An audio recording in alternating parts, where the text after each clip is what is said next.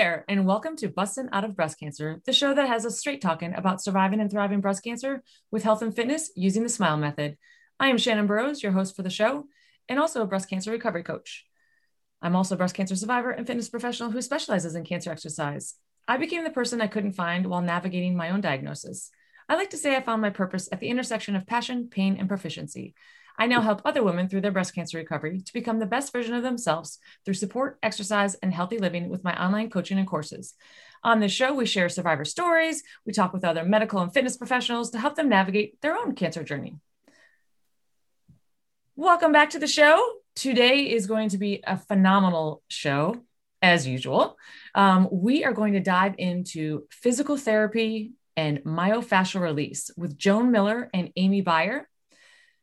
Joan is actually a breast cancer survivor as well, and she's going to share with us her amazing journey, as well as how her myofascial release really helped her through her own journey and has applied that to everything in her life. All right. Well, welcome, ladies. Thank you so much for being here, Joan Miller and Amy Beyer. This is going to be so exciting. I cannot wait to share all the important information that you have within you to the world, to all of our listeners. So thank you again for being here.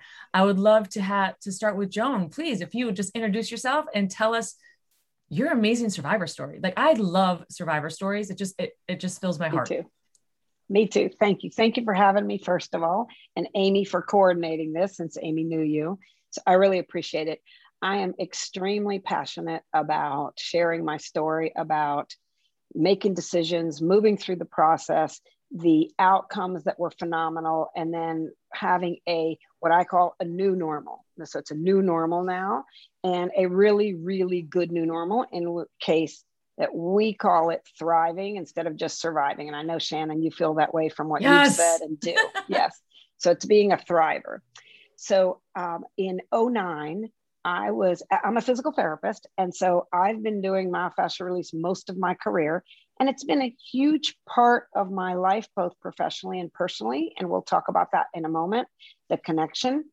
But I was diagnosed in 2009 with breast cancer in both breasts at the same time, which is kind of unusual. And we decided that I was special because of that, because as I found out in my consult, it happens about 2 to 3% of the time, at least then, that it was bilateral or both sides at the same time. So I was faced with decisions right off the bat that were pretty much looking at mastectomy, because the right side also had lots of DCIS, which, if people understand breast cancer, that's the in situ breast cancer, as well as invasive cancer on both sides. So that's part of when the myofascial release in the process made a difference. And I think Amy's going to share a piece later about treating before, and we'll talk about how important the fascia is to the body. But in the breast cancer piece, what we know about myofascial release is that it's a mind, body, spirit approach. It connects consciousness with our physical being. It incorporates our mind and emotion into everything that we do, who we are. And so one of the things that was very important to me was to be informed. And fortunately, being a physical therapist and having wonderful medical people, physicians that I'm close with, that were more brilliant and more learned about this than I was at the time, I reached out to them. So it was easy for me to gain a lot of information, especially with my background. And the piece that myofascial release relates to in that is what we know is, because of the mind-body connection, that if we make decisions that we feel good about, that we emotionally are okay with, that it's something that we agree with and are looking positively with, then that literally changes our healing process and our outcomes. And that's a really important piece. I hear a lot of patients or ladies, when they call me when they're first diagnosed, well, the doctor said to do this, or they're confused, or they don't know. And in that state of fear shuts our system down.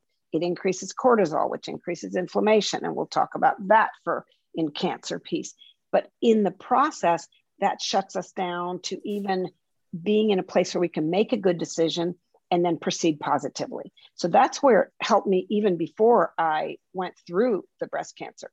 So for me, it was kind of a no, there wasn't really a lot of decision to make because there was so much extensiveness on the right that I was planning on that. They said, you're looking at mastectomy on the right. So for me, it was a pretty basic, easy decision to do bilateral mastectomy, which means both sides.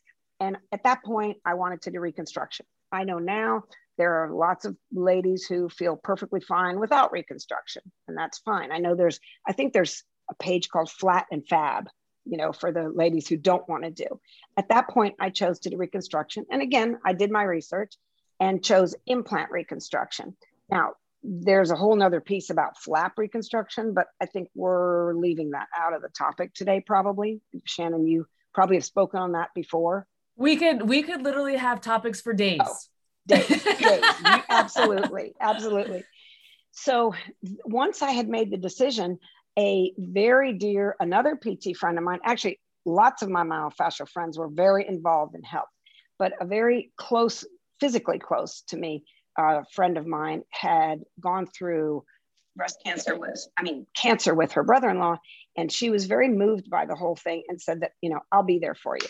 So once I did the mastectomy and they put the expanders in, which that is something we have to touch upon, because a lot of ladies who choose implant reconstruction and go through the expander process say it's so painful, it's horrible, I hated it, I would never do that, et cetera, et cetera. That's one of the questions I have for you, so hold tight on that. Okay. So because of the myofascial release, and she treated me very early on, yes, I will say my chest felt like a board, rigid. But did I have pain? No. Did I have range of motion? Yes. Was I able to do things? Absolutely. So I had function. The expanders weren't comfortable, but I didn't have pain. But I didn't have pain through the process. And really, that's all about the myofascial work. So that's where I'm a huge advocate for that. Then after the exchange of expander to implant, and like you said, we can come back to that because I'm sure you have things you want to say. I went and did what we call in the myofascial world intensive treatments, which is a week or 2 weeks of hands-on full body myofascial release work. And my outcome has just been amazing. Every medical person that I see that sees my reconstruction says, wow, they're so soft, they're movable, they look natural. In my clothes, of course, they are. But basically, it doesn't look like, and I'll say this and you might want to change it, but it doesn't look like a bad boob job where they're just big, hard, round mounds and it doesn't feel good and it doesn't look good. And why did I ever do that? So that made a huge difference. When I spoke to the reconstruction surgeon, I told him my health comes first, my function comes second, because of what I do is all working with my arms and my martial arts, which I was heavily involved with then. And cosmetic is third. Great. But I will tell you what I learned a year later. When the process is over and you're back to your new normal and you're thriving, the cosmetic does matter. I said it wasn't as important, but since then I've seen women who had bad cosmetic outcomes and it's heartbreaking. And so that's why, with the myofascial, getting back to exercise, getting back to activity, getting back to our real life, not going through the process is so important to me.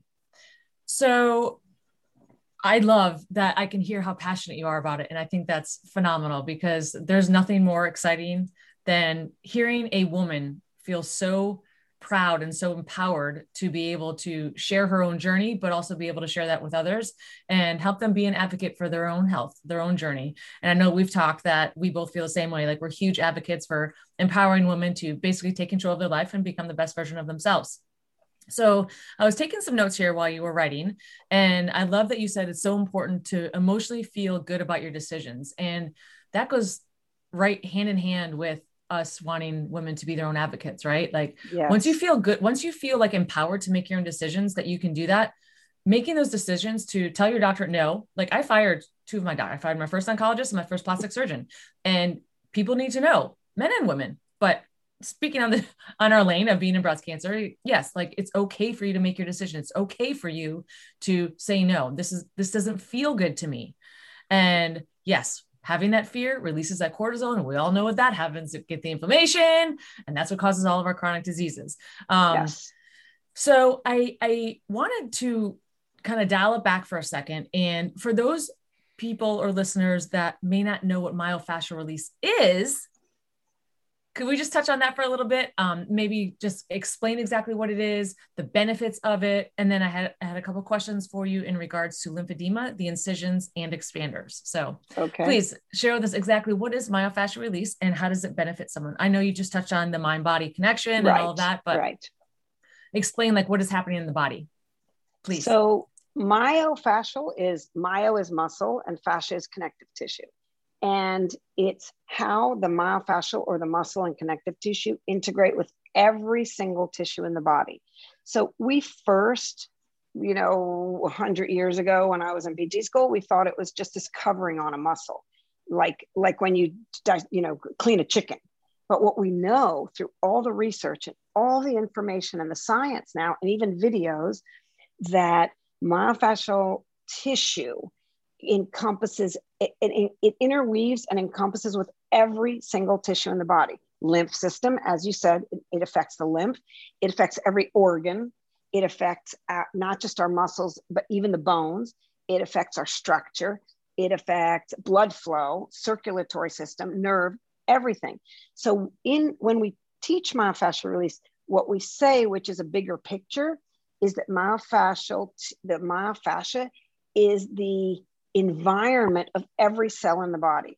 So it's completely connected head to toe, front to back, everywhere. So that, like, for example, with breast cancer or working on post-mastectomy, post-reconstruction, that we can't just work on the surgery site, that we may have pulls far away in the body, that the back is just as important, that the pelvis is just as important. And for an example, I made sure, we know structurally that everything, it's a building block. And that's simplifying it quite a bit.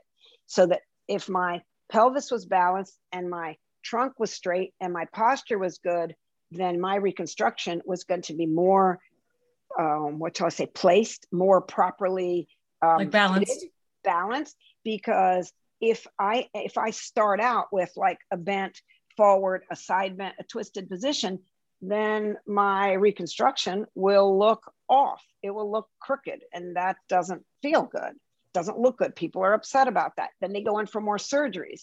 And what they don't realize is that what they don't realize is that it's the body position, not the implant position. So that, treating before to balance the body is just as important as treating afterward. So fascia is so comprehensive.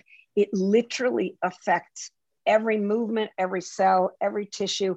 And that's why I think Amy's going to touch upon doing myofascial release before prevention, and self-care. Yeah. And then I can talk more about my experience with the after surgery. Does that help? Is that a little more explanatory? Yes, but I will say that was an excellent introduction, because when you were talking about, being in balance and all of that as a certified fitness professional, as a certified personal trainer, like mind-body connection. But my God, if you could just get your body in line, you don't have to work out. You don't have to stretch and do PT and all that because of an injury or to, anything. Just balance your body. It will help everything, your organs, your breathing, your whole well-being. And that's why I really love talking to Amy, because we were talking about the importance of prevention and self-care. And self-care is not being selfish. It's literally taking care of yourself to become the best version of yourself. Absolutely. For everything in life. So Amy, absolutely, welcome. I would love for you to share your story, your journey, and why you feel it is so important to focus on self-care and prevention. I have my own feelings. We've talked about that before. But I would love for you to be able to share with the listeners why you feel myofascial release and self-care is so important for prevention of not only cancer, but any other disease. Absolutely. And thank you for having me. When I was in my mid 30s, which was probably 10 to 12 years ago, I was actually at the minor doctor. details. Who knows? I was at the doctor and, just there for my general physical. And this is someone that I'm close to. She's a colleague and friend. And when she was doing my breast exam, she had found a lump in my left breast. And it was very hard. It was movable. It was pea-sized. And I could just tell by how her face looked that it was something she was concerned with. So I just kind of said to her, I said, Deb, give it to me straight. What are you thinking? She goes, I'm very concerned. And at that time, with being only in my mid-30s, I had been receiving thermograms as a prevention tool for probably 10 years because I wasn't at an age where I would even think about getting mammograms. And so at that time, we repeated my thermogram. It really didn't show much, but she had recommended it for me to get an ultrasound. And what I found was the doctor's office wouldn't do an ultrasound without a mammogram. And so I had set up that mammogram and ultrasound for the following week. And when I went down to my car, I immediately went into a state of just continual worried thoughts going through my mind. I could feel myself going into an immediate state of fear and just thinking to myself, oh my God, I have breast cancer. Because what the lump felt like was exactly what a tumorous lump would be. And so I kept reeling in through my mind of all these thoughts going through. And I had to take a step back and just breathe. And I think that's one of the most important things is I literally had to step back, take a couple of breaths. And I heard myself say, what do you know? And what I know is myofascial release, which I had done for 10 plus years. And so when I went home that weekend, I did exactly what I do for my clients, as well as I did exactly what I teach my clients to do. And I treated that lump for 2 hours over the 2 days. And by the time I went in for the appointment, they wanted to know where it was, and it was gone. There was no lump anymore. Amazing. And it has not come back. And I really do feel my knowledge and my treatment with the myofascial saved my life that day. And so what I advocate for now is I want women to prevent. I want women to also know and have these tools to keep fluidity and keep mobility through their breasts, hopefully over time, decreasing the environment that breast cancer can come in. And with what Joan was talking about the fascial system, basically being the environment of every cell, there's actually research out there that Minda Bissell from Berkeley was doing a study, and she actually took breast tumor cells and allowed them to grow in a normal environment. And we can all guess what happened is the tumors just continued to get bigger. But then what they did is they started to take different cells and they started to manipulate them and compress them. And what they saw was these cells actually started to revert back to normal. Mm-hmm. And the great thing about this study is the environment that this was in was healthy, mobile breast fascia, which is the exact environment of every cell within the breast. And so what she found was these tumor cells aren't necessarily doomed to become malignant tumor cells. It all was dependent upon the environment that it was in, mm-hmm. which is the fascial tissue. But what we know is that fascial tissue, it needs to be mobile. It needs to be flexible, and it needs to allow enough space for these cells to grow normally. Because what is cancer? It's when the cells start to glue and adhere together. And if that fascial system is that ground substance that these cells are embedded within, what's happening is that ground substance is now starting to lose its fluidity and it's dehydrating. And so now these cells are being pulled together, and this is what's deemed as cancer.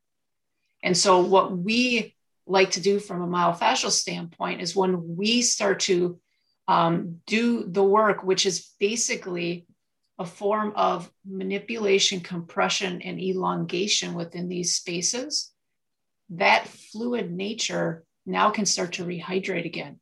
It can create space for those cells to communicate and to grow naturally.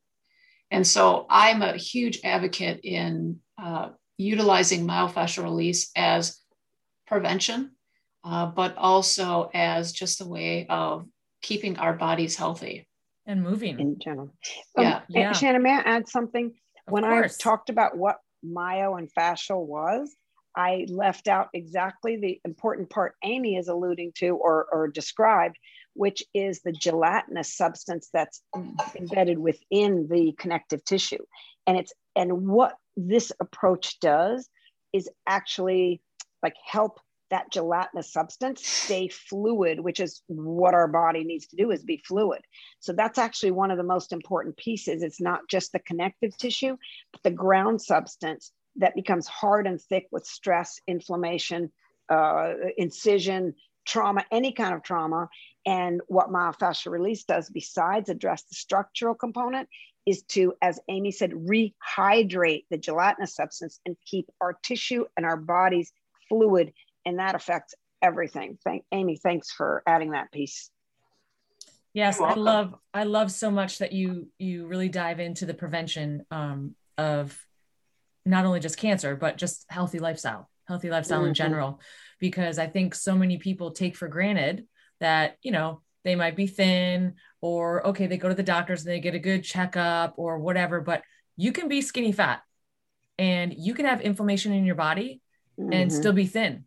You can have other things going on in your body that you don't even know about, because you might feel okay.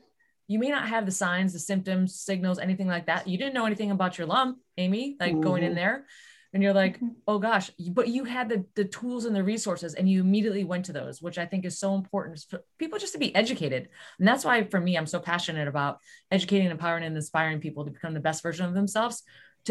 That's why I love these interviews, like to share the knowledge that you ladies have, to share your experiences, that, you have to stay in your lane, right?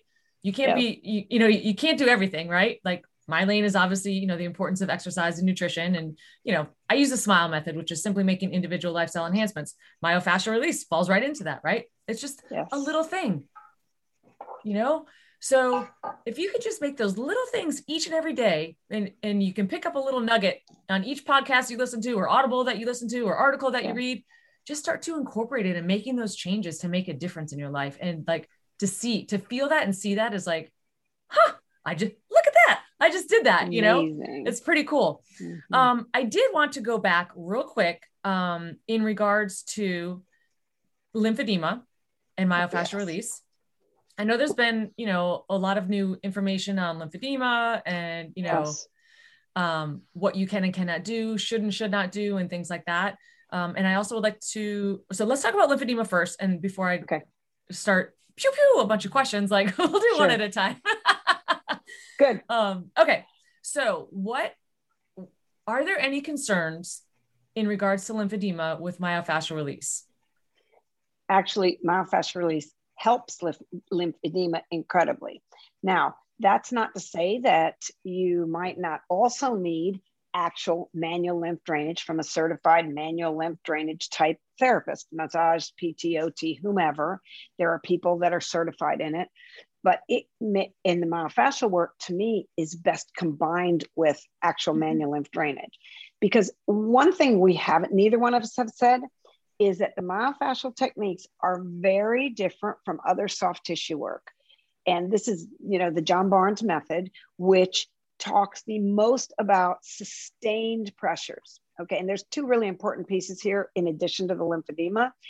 The sustained pressure, unlike what most people would expect, is very light. It's a light pressure for a long time. So I call it, low load, long time. I don't know. Oh, Amy's. Okay. So low load, long time. The sustained pressure is what makes the change in the gelatinous substance. And we know that. And they've even done research showing, which this is very important to the concept, is that at the 3 to 5 minute, and particularly after the 5 minute mark of this low load sustained pressure, that it actually increases the interleukins, which do what? Fight the inflammatory process. So that's why the fluid, the light sustained pressures are so important, is to make sure that we are like I said, increasing the fluidity of the system, but also the T cells, the interleukins, the cancer fighting cells are all stimulated. The anti-inflammatory cells are stimulated. So that needs to be mine. Okay, that needs to be added. And that's why it's so important to integrate that with manual lymph drainage for lymphedema. So I had to bring that in because some people think, especially physicians who aren't familiar with what true myofascial release is, they think, oh, no, you can't do that early on, because of the lymphedema, it's damaging to the tissues. Myofascial release is extremely gentle and can be very subtle. But to me, the best treatment of lymphedema is the combination of myofascial and manual lymph drainage. And lymphedema can be very serious. And the most important thing to do is to prevent. And if you have any, treat it very early on. That's really important. I love that you talked about the collaboration of, again, back to my comment of not everyone can do everything, right? Yes. There are certified lymphatic drainage people out there. You have PT, me being a certified cancer exercise specialist. I go through lymphatic drainage exercises. Yes. Not that I'm doing the lymphatic drainage as a therapist, but I go through the lymphatic drainage exercises that people should do every single day. I created a quick little mini course on it, just to kind of, so people had it always as a reference, right? Yes. That they should do prior to a workout and then also at the end of a workout. Yes. And for me, even like as a fitness professional and cancer exercise specialist, I won't work with anybody if they have been prescribed a sleeve and they refuse to wear it. So, but I also love that being a PT, for me, I'm trying to bridge the gap between the medical and the fitness industries. And perfect. And you are like that other person as well. So it's really scary to be released from your doctor's office. And it's like, oh crap. Now what? What do I do? Right. Now, mind you, you and I both have been in fields that, and Amy, you as well, have been in fields that we're like, okay, we know how to prevent things. We know tools and resources, but I'll be honest with you, even as a certified fitness professional, when I was diagnosed, I was like, oh crap, how do I get past like a cancer surgery and diagnosis? Like that wasn't my wheelhouse. So for me, I was like, okay, once I, found where I could become certified and whatnot, like I was really excited about that. And someone like me is a perfect fit to work with you, both of you, Amy and Joan, because you're on the prevention side as well. And Amy, you have the, okay, well, this has happened. Now you can go talk to Shannon, you can talk to Joan, but PTs and cancer exercise specialists and fitness professionals work really well together because, let's talk about insurance, for example. Like someone may not even have, we're not going to go really deep into this. No. But someone may not even have insurance coverage for PT. And then what do? Okay, well, that's where I would come in. Okay. Or let's say they only have 6 visits on their insurance. Boom. Then that's where, someone like you and I can, work together. And that's what I love. Like I think like survivorships, once you become a survivor, it's almost like this little, like a niche, or you have, it's finding your team. Yeah. Your tribe. Yes. And Amy, yes, you're not a survivor, but you had your own scare. Yeah. And so you can really have that deep, passionate connection with it as well. And I felt the same way when I went through IVF. Like I felt like going through IVF, I found my tribe and I was like, it's kind of like there's a word for it and I forgot the name of it, but like if you're going through, let's say you just bought a new car and then next thing you know, you get on the road and you're like, everybody has the car. And then it's like going through IVF. I was like, I felt like everyone I talked to like, oh yeah, I went through IVF or I'm going through that too, but no one really talks about it, almost like as if it's taboo. Whereas I'm like, open book, open mic, because I feel like the more you can talk about it, the more you can share, the more you can empower, educate, and inspire other people to have their own tools and resources, right? To help them and guide them through their own journey. So, I love that. I love that you touched on the lymphedema because that is I call that cancer's best kept secret, but it's such an important thing to talk about because unfortunately it does not get talked about with a lot of doctors. And the only time it gets talked about is when someone's diagnosed. Yeah. And Shannon, I think one of the important things too with myofascial release and lymphedema is it's almost, if you imagine kind of a water hose and we need that lymph system. It's kind of like the water flowing through a hose. But if you have a myofascial restriction, it's almost like there's a kink in the hose or someone's standing on it. So what myofascial release does is it takes the foot off the hose. And now we need a lymphedema therapist to come in or the lymphatic exercises to start to move that lymph system again, because it doesn't have its own pump system. Mhm. And Yes. so what myofascial does is it takes the pressure off the system and the hose. And that's how they work so beautifully together.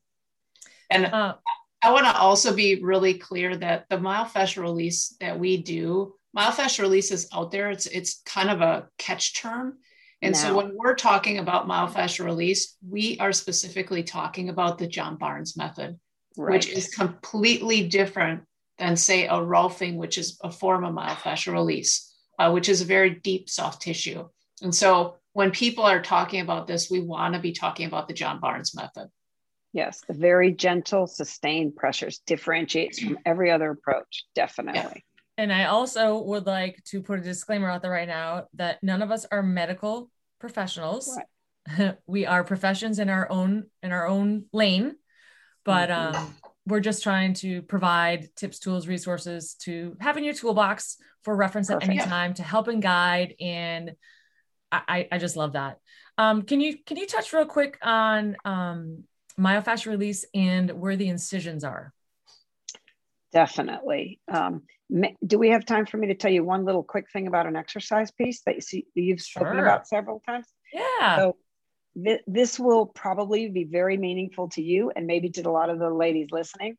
So having been in martial arts my whole adult life, I mean, literally one of my biggest passions, my whole adult life, and a hard style, one of the hallmarks of exercise in karate is push-ups. You do push-ups for everything, for strengthening, for hitting the bag, for, if you do something wrong, if you do something great, it's always push-ups. And so, not ego at all. This is just part of what we did. I could pop off 30 push-ups on my knuckles on any hard surface, concrete, asphalt, whatever, no big deal. And I knew after the reconstruction that it was going to take time, like as somebody like you working with somebody building back up to exercise. And it's very different once you have reconstruction.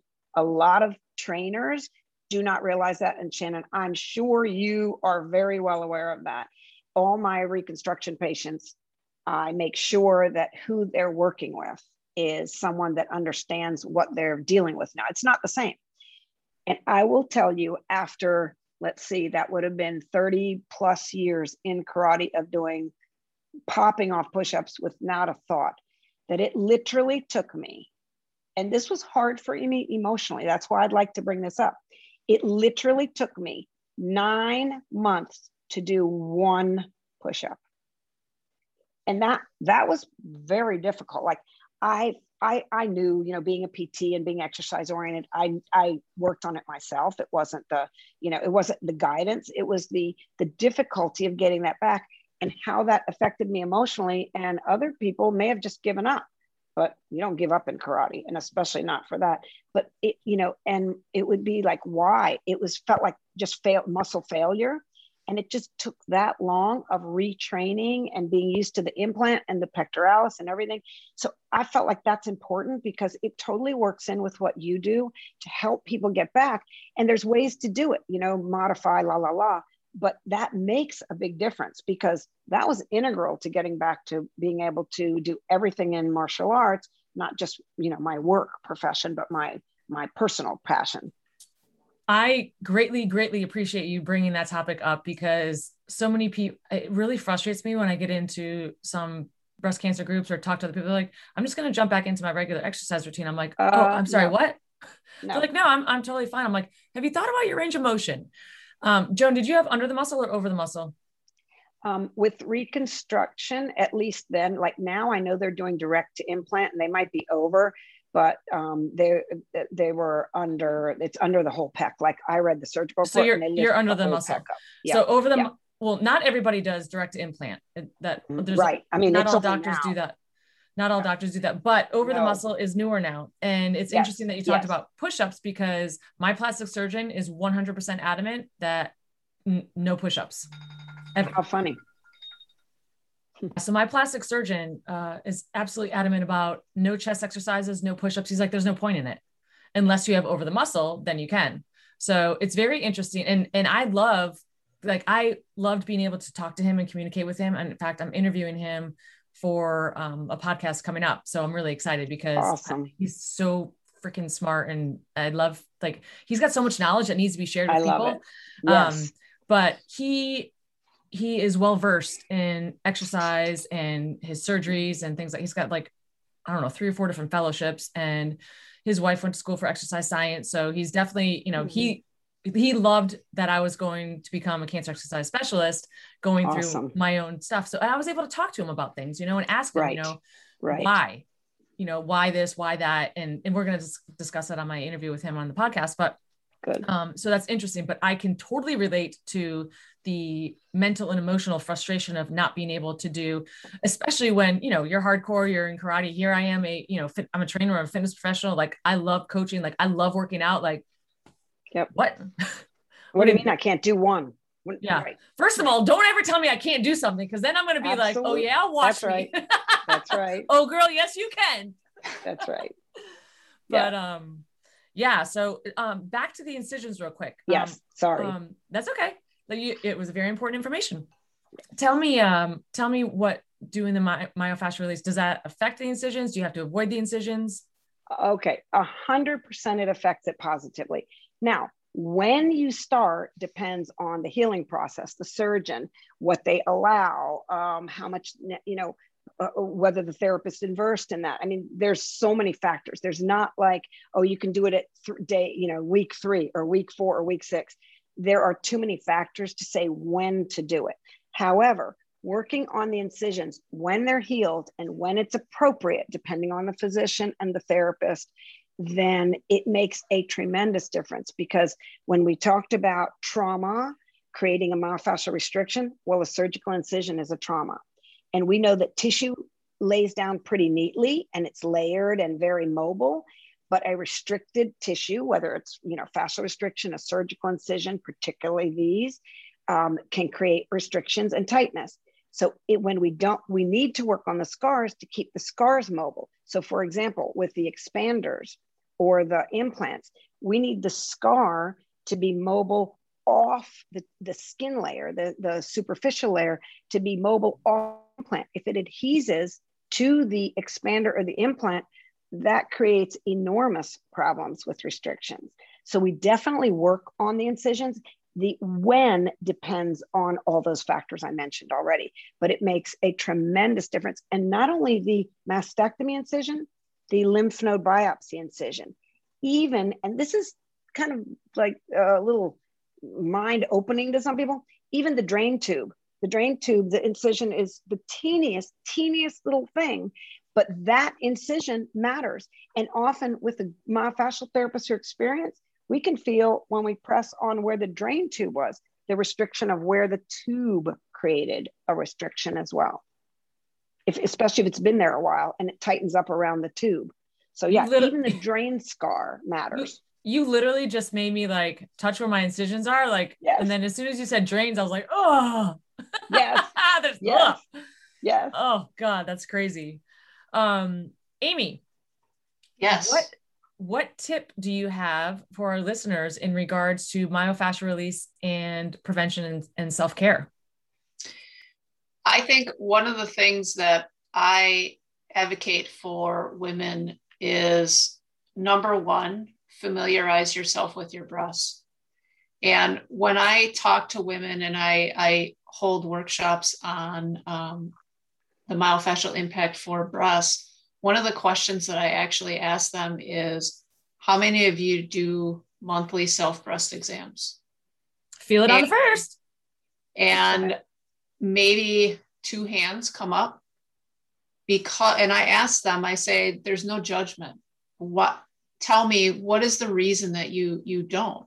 And the number one thing that people tell me is, well, there's 2, is the number one thing is, I don't know what I'm looking for.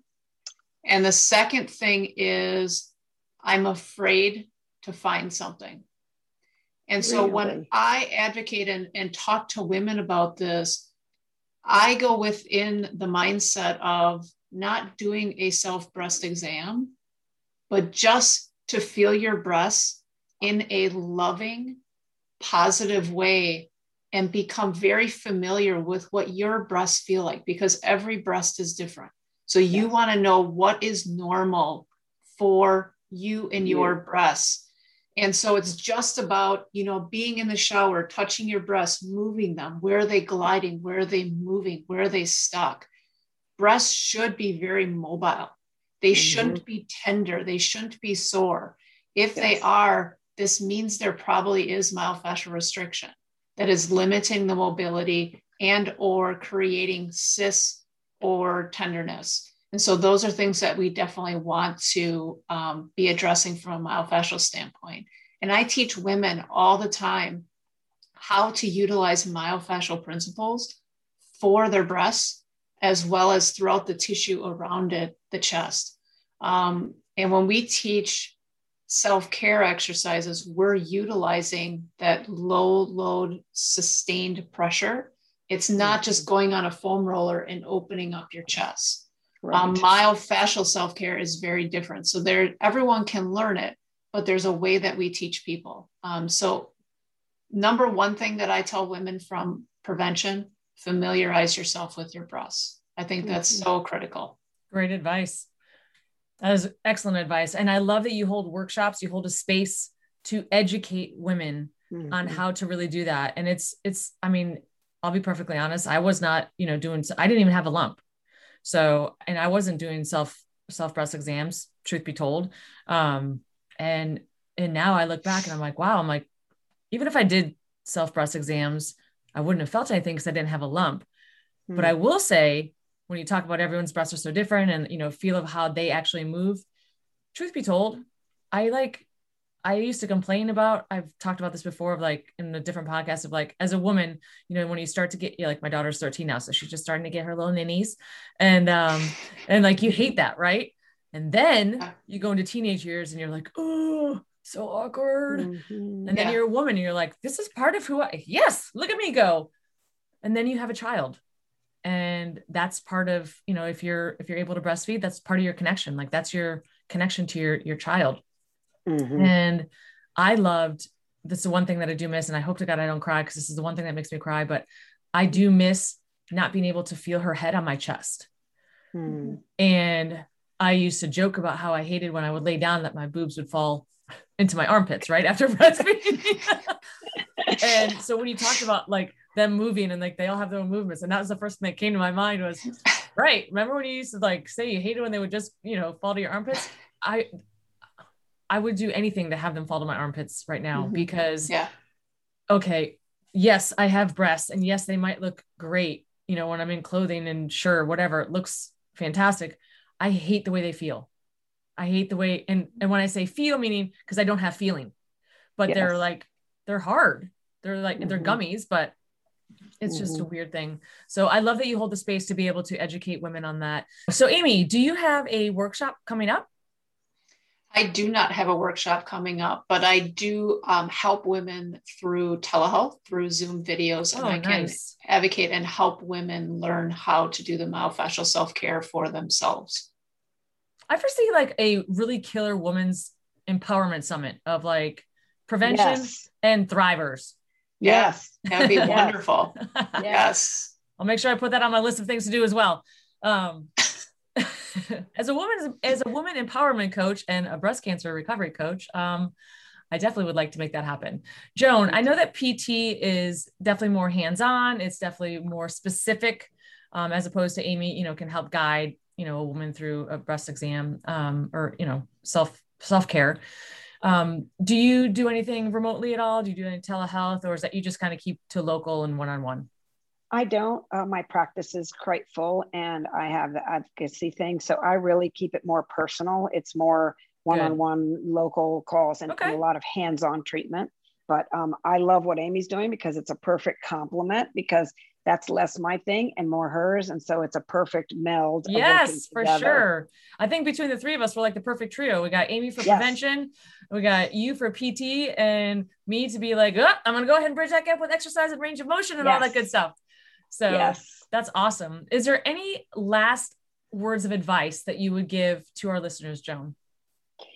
One thing I will say that Amy touched on, and we've talked about before, is many women say after it, oh, I don't have full range of motion. Oh, I can't do this exercise. Oh, I'm having pain. whatever the complaint is, whatever the difficulty they have coming back to thriving is.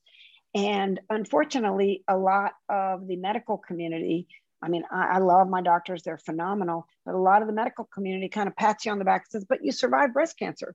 Well, great. I'm glad I survived, but I want to thrive. I want to feel good. I want to look good. I want to feel good about myself, which goes to that piece of loving yourself, whether it's, you know, your implant breasts or your natural breasts.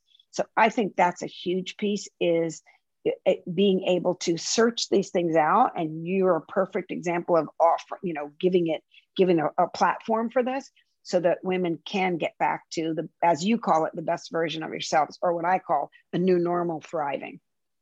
There you go. Amy. Absolutely. What words of advice do you have for our listeners today?